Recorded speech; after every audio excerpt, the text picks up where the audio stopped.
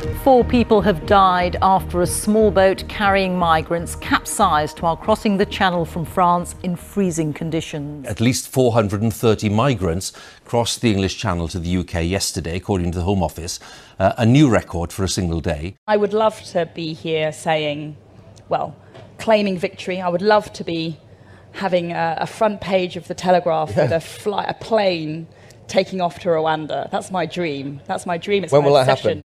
Suella Braverman, the UK Home Secretary, could soon be sending some asylum seekers on a one-way flight to Rwanda. Her plan has been grounded for now by legal challenges from charities representing them, but she is confident it will go ahead after a recent win in the High Court. Welcome to LSEIQ, the podcast where we ask social scientists and other experts to answer one intelligent question. I'm Joanna Bale from the IQ team, where we work with academics to bring you their latest research and ideas, and talk to people affected by the issues we explore. In this episode, I ask, how can we solve the refugee crisis? The expression refugee crisis has dominated the media over the past 2 decades, and the terms refugee, asylum seeker and migrant are often used interchangeably. But it's important to distinguish between them, as there's a legal difference which we will explore. I'm going to talk to a former Lieutenant Colonel, now LSE academic, who argues that the UK should stop lagging so far behind other European countries in helping those genuinely seeking asylum. I'm also going to meet a prominent Afghan women's rights activist and recent LSE master's student who's had to flee her country twice. She says refugees are the perfect solution to the UK's labour shortages. But first, I'm visiting a hotel which is home to 700 refugees to talk to one woman who tells me the Rwanda policy is already an effective deterrent, as intended by the government. I know some people in Afghanistan that have heard about that and have changed their mind about coming. So definitely it would change people's minds about coming if they know they're going to risk their lives, spending nights with no food, no blanket, out in the jungle in the snow in the cold winters, only to come here and get taken back to Rwanda. Rwanda's just the same as Afghanistan. This is Halima. We are speaking in her room at a hotel in West Sussex. The modern steel and glass building is just 10 minutes from Gatwick Airport and receives top ratings from tourists on TripAdvisor, but it's now closed to the public, surrounded by security guards, and reserved by the Home Office for Afghan refugees. Halima's is a typical room with a double bed and bathroom. She, her husband and 4 children have been allocated 3 rooms next to each other. There are no cooking facilities, so they eat all their meals in the hotel restaurant. They've been living like this since being airlifted from Kabul in August 2021, when it fell to the Taliban after US-led forces withdrew.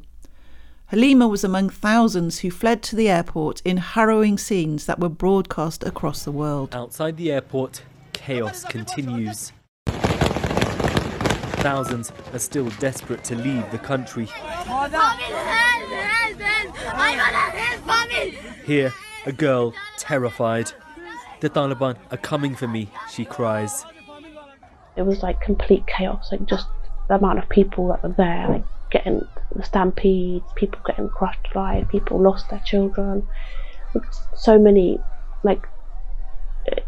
people just trying to get out, because nobody was calm, nobody was patient. They were just screaming and pushing and shoving, and the Taliban, they were getting very impatient. They began hitting people. I remember they whipped my husband and my daughter. She was 4. She was in his arms. But eventually we did manage to find a little hole in the barbed wire where there was British soldiers. They were pulling people through of a small opening in the wall.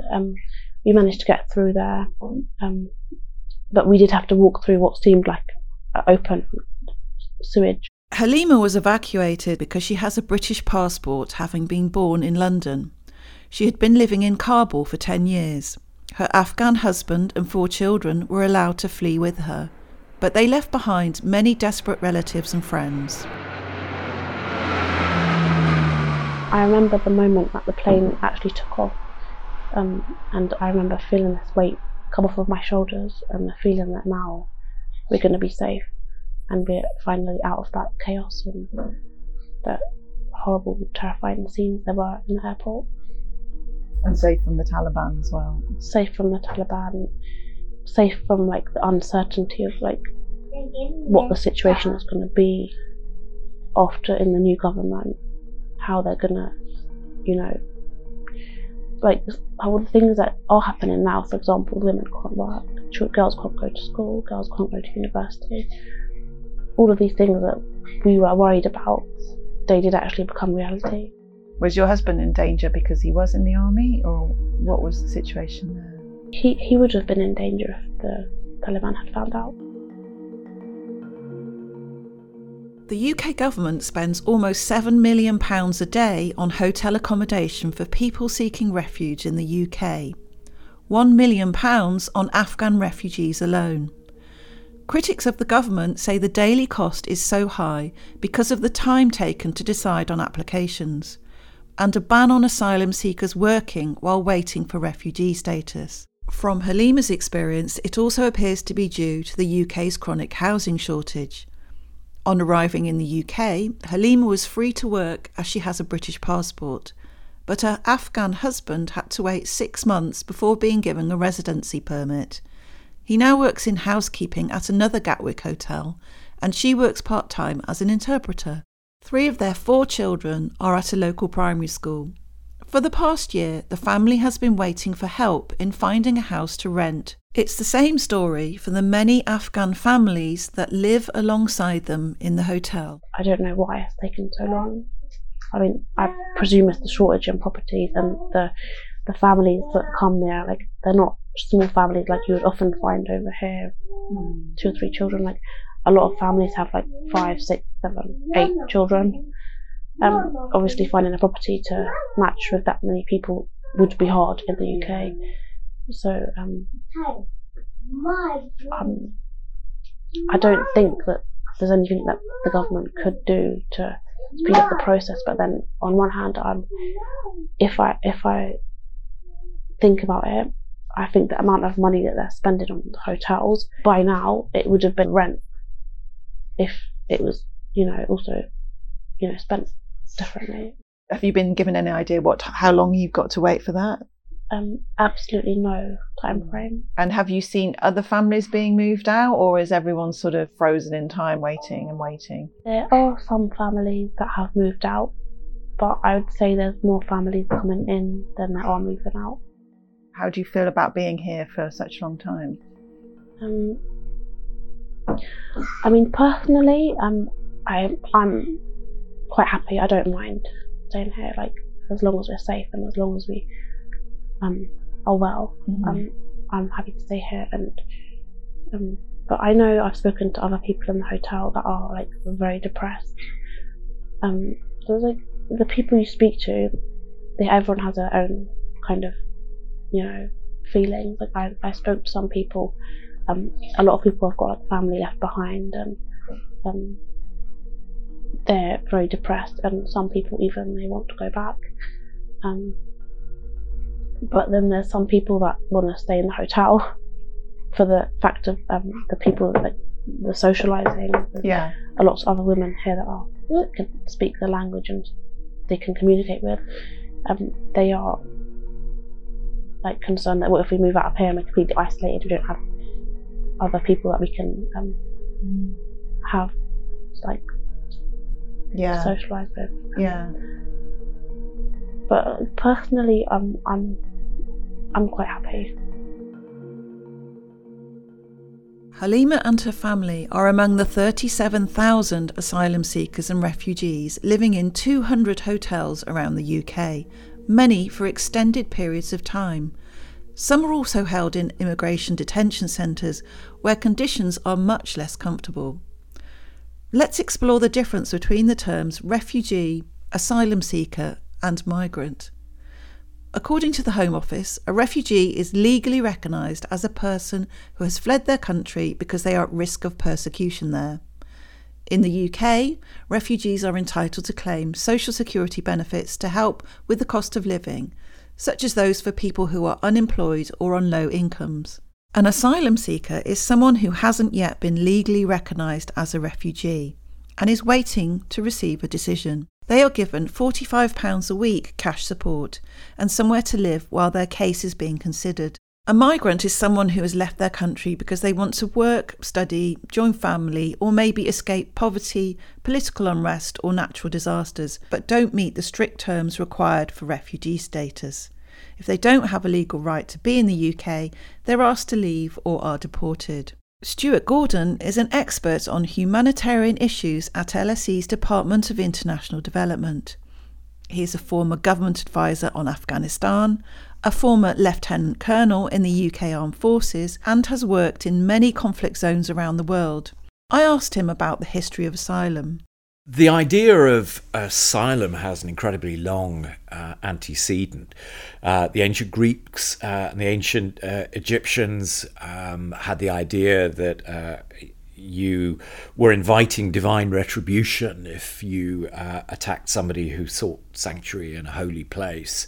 And the right of asylum has gone through many, many versions, but the UK has often accepted asylum seekers, and particularly with the signing of the 1951 Refugee Convention, was an active provider of international asylum. Stuart is referring to a landmark United Nations Convention signed by 149 states. It legally binds them to recognise and protect people who flee their home nations because of persecution or conflict. But critics of the government say the UK is failing to meet its obligations. Last year, the government introduced new legislation, the Nationality and Borders Act, that radically changed the asylum process. This includes penalising those who arrive using unofficial routes, such as in small boats. For Priti Patel, who was Home Secretary at the time, it was a moment of triumph.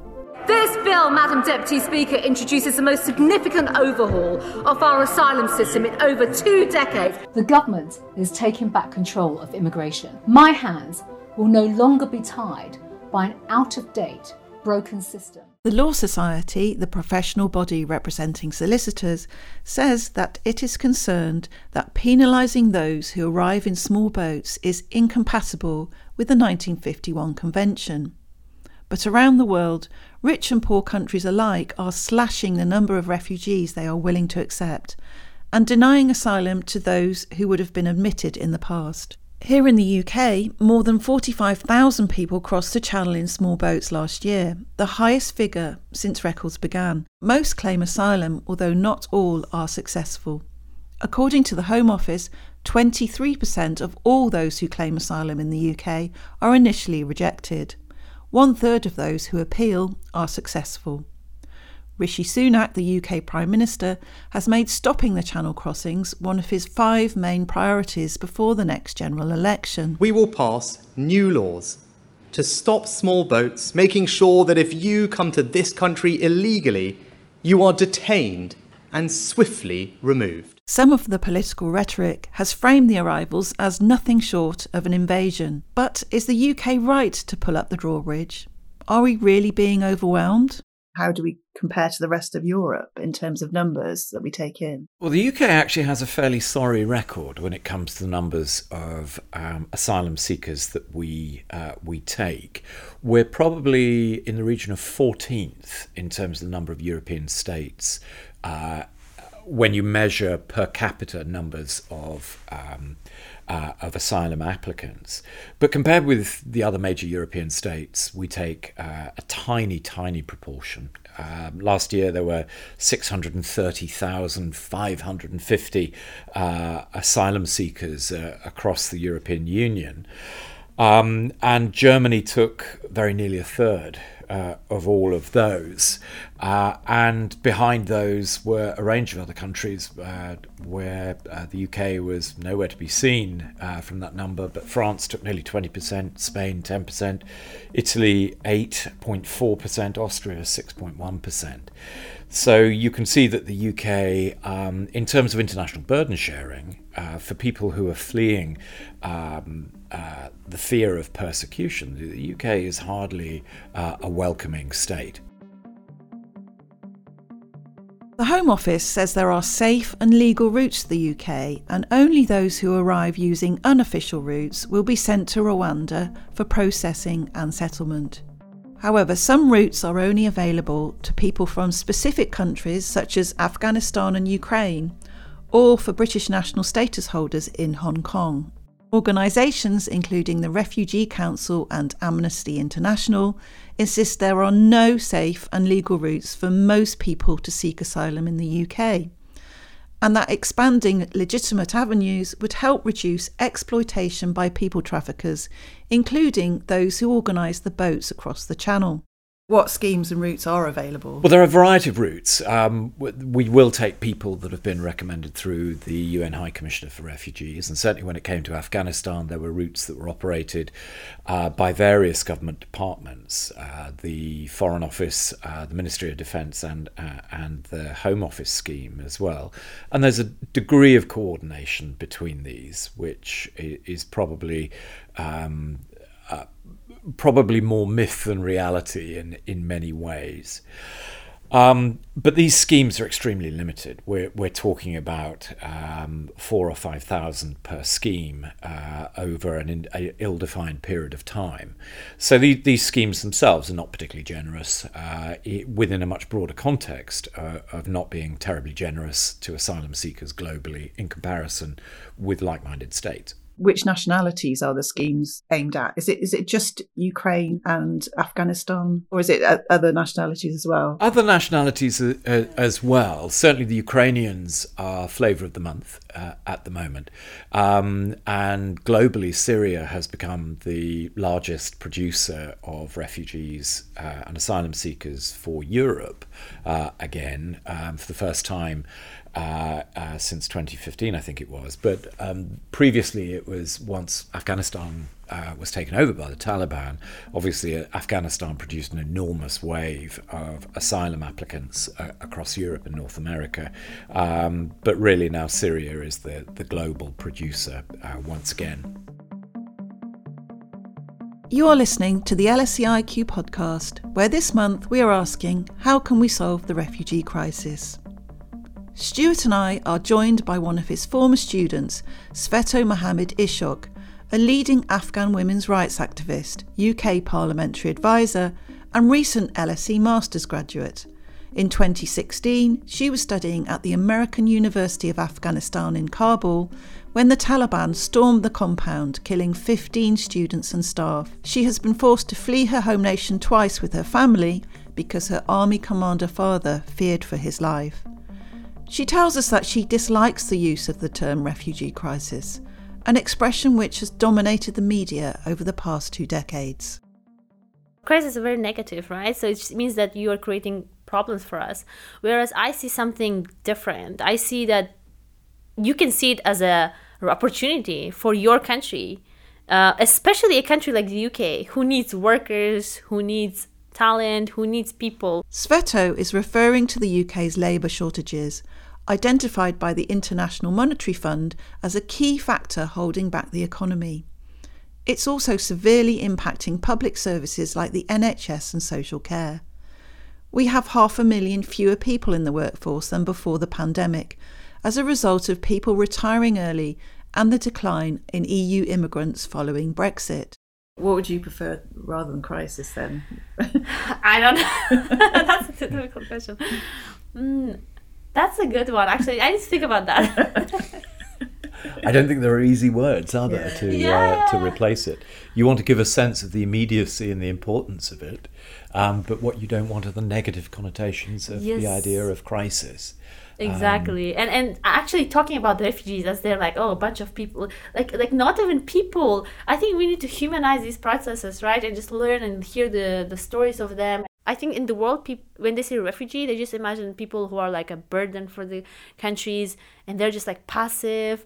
They don't know that they are human beings. They are with ambitions. They have passion. They want to build a better life. They just need that short-term support, because whenever you leave everything behind, you don't have anything. You're so vulnerable. So you need to support. And I feel like the governments should support them very short-term, 1 year, 1.5 years, help them to stand on their own feet, and they will contribute to that environment, to that country enormously. But I think that's part of the problem, that governments focus on the upfront costs of refugee populations. They focus on what it costs politically, for numbers of people from other continents to come into the country.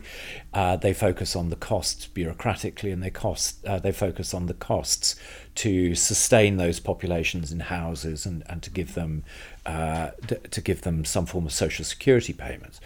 But the reality is, once refugees have been given the right to work, and they are able to engage in the economy, they fill labour shortages, they often fill areas of the marketplace that have real skills shortages, and they tend to work across the entire spectrum of the labour force, everything from menial tasks that it's difficult to fill, all the way through to the much more specialised medical and research tasks.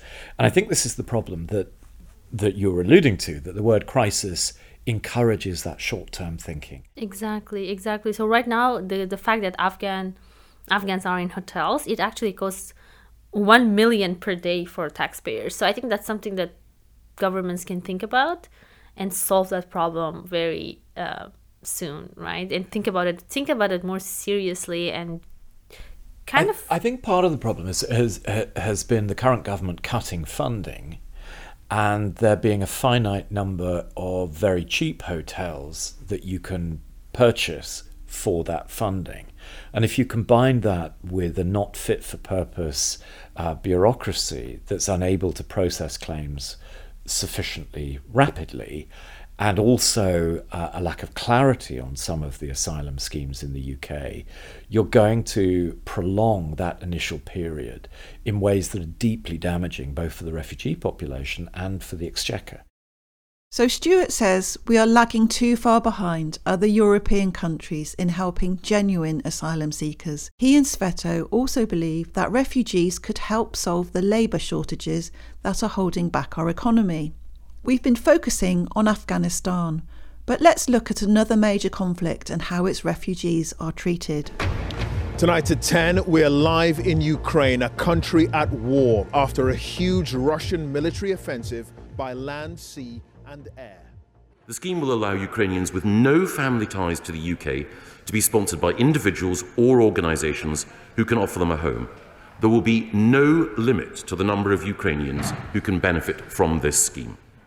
As millions of Ukrainians fled the Russian invasion last year, Michael Gove, the Levelling Up Secretary, announced a plan to pay UK residents £350 a month to put them up in their spare rooms. More recently, this has been increased to £500 as many are now becoming homeless. The UK has taken 100,000 refugees under the scheme. This is around 10 times the number of those from Afghanistan. Local authorities have also been given funding to help support Ukrainian refugees move into their own homes, although some are now living in hotels due to the housing shortage. I asked Stuart about the difference between how the Ukrainian refugees have been welcomed compared to the Afghans. There's certainly been a big difference in the way in which the UK government has responded to the Afghan asylum seekers and the Ukrainian asylum seekers. You can see that there are fewer impediments to Ukrainians trying to get into the UK. There are fewer checks and balances, and more of them are allowed in. So you can see that there is a big difference. And some people argue that this is a racialized difference because there is a greater cultural proximity between Ukrainians and the diverse range of British populations. It makes it easier for politicians to encourage these groups in. But in many ways, it also reflects strategic concerns. The UK has been part of the North Atlantic Treaty Organisation since its inception. NATO has been configured around defending against a Soviet and then a Russian incursion. And you can see that the UK would have significant strategic interests in being seen to support the Ukrainians in a number of different ways, from both humanitarian through to military interventions. Can you talk about how there has to be more security clearance for Afghan refugees? Is that right? Yeah, the vetting processes for Afghan refugees are much more developed than those for the Ukrainians. And if you talk to policymakers, they'll tell you that there is a risk of Islamist fundamentalist terrorists using the refugee flow to gain access to Western economies and Western societies. But in many ways, these are not serious threats. The vast majority of terrorist threats in the UK have been through homegrown terrorists. They've not been through asylum seekers or bogus asylum seekers coming into the country. And there's a real danger when you start using language like crisis and the migration crisis. You know, there is a migration issue, but there is also a tidal wave of people fleeing from very difficult, very dangerous circumstances, and to use language that conflates the economic migrants, those that pose a security threat, and those that are fleeing in fear of their life, and it's a well-founded fear, is really, really dangerous. If you use the Royal Navy, a military force, to intercept boats, it looks like you're portraying it as a naval invasion, whereas actually it's a group of young men and usually young men and young children who are on inflatable rubber dinghies trying to cross the 21 miles or so of the Dover Straits, desperate to get into the United Kingdom to start a better life. Stuart is referring here to the Royal Navy being deployed last year to help patrol the English Channel. The controversial initiative made dramatic news headlines, but appeared to make no difference to the numbers coming, and has recently been scrapped. So if you start using the instruments of national security and the language of threats, you manufacture a threat. And that's extremely dangerous. It makes it very difficult for these populations to integrate, to be welcomed, and it makes it quite challenging for the politicians to secure the kind of resources to ease their first 6 months in country, after which they tend to be a productive part of the tax base and the economy. Halima talked earlier about how the Rwanda policy is already deterring people she knows in Afghanistan from travelling to the UK using unofficial routes to claim asylum.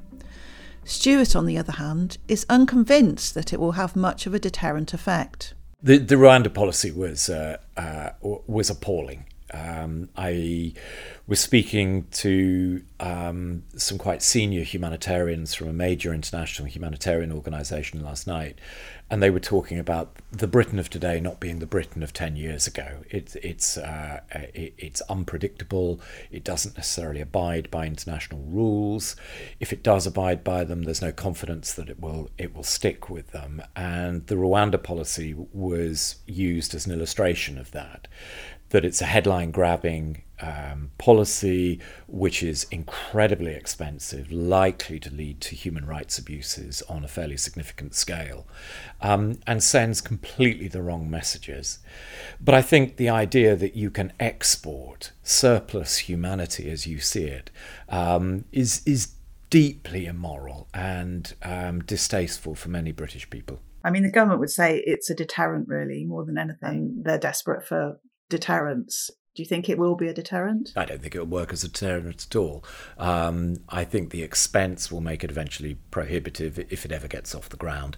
I think, from what we understand, is that asylum seekers will simply return again. And the risks of being intercepted are, if you really take the illegal routes, are fairly limited. And therefore it will still be worth their while to pursue the kind of routes that they're pursuing. I think it will be a drop in the ocean, and I think it sends all of the wrong signals about the values and standards which the United Kingdom upholds. So what is the answer then, do you think, to stop the boats in the channels and to try and sort out a problem that seems to dominate the political agenda and dominate the news headlines? I think it's an extremely difficult issue to wrap policy around. And I think the reasons why people move are phenomenally complicated. what we need is a policy that that supports development and stability in other regions, and it needs to be a genuine engagement with those countries. We need a reform of international institutions that will help countries to maintain stability and to get the investment funding that they need. We're going to need to think very carefully about how we deal with the labour shortages in the United Kingdom, and moving towards points-based systems for migration. Liberalising the flow of migration would be very, very sensible. And for those that are seeking asylum and have a well-founded fear of persecution and or death, the United Kingdom does need to open its doors, and it needs to be at least as generous as other European states, particularly somewhere between France and Germany. That would be the ideal position in terms of generosity. But to find the United Kingdom lagging so far behind on what is an important indicator of the kind of values that the country supposedly stands for, I think is deeply disturbing. So, how do we solve the refugee crisis? Stuart and Sveto believe we should take in more people genuinely seeking asylum and speed up the process so that they can become productive members of society. They also suggest that we could expand an existing but very limited points-based immigration system, which allows economic migrants to qualify for work visas based on their qualifications and other characteristics. Finally, they agree that we could offer more support to development and stability in other regions to help prevent people having to flee in the first place. The last word goes to Sveto. I always say in my talks, wherever I talk, I just have this key message about being a refugee is never a choice. And obviously that's because of my personal experiences. So the UK is the sixth country that I live in. They are passionate and they want to work and they want to pay taxes and they want to live life like any other British citizen. This episode was produced, written and presented by me, Joanna Bale, and edited by Oliver Johnson. If you'd like to find out more about the research in this episode, head to the show notes. And if you enjoy IQ, please leave us a review. Coming up soon on LSE IQ, Sue Windybank asks, how can we make homes more affordable? If you like LSE IQ, you might like our public events podcast, which features talks by some of the most influential figures both in the social sciences and on the global stage. Search for LSE Public Lectures and Events wherever you get your podcasts.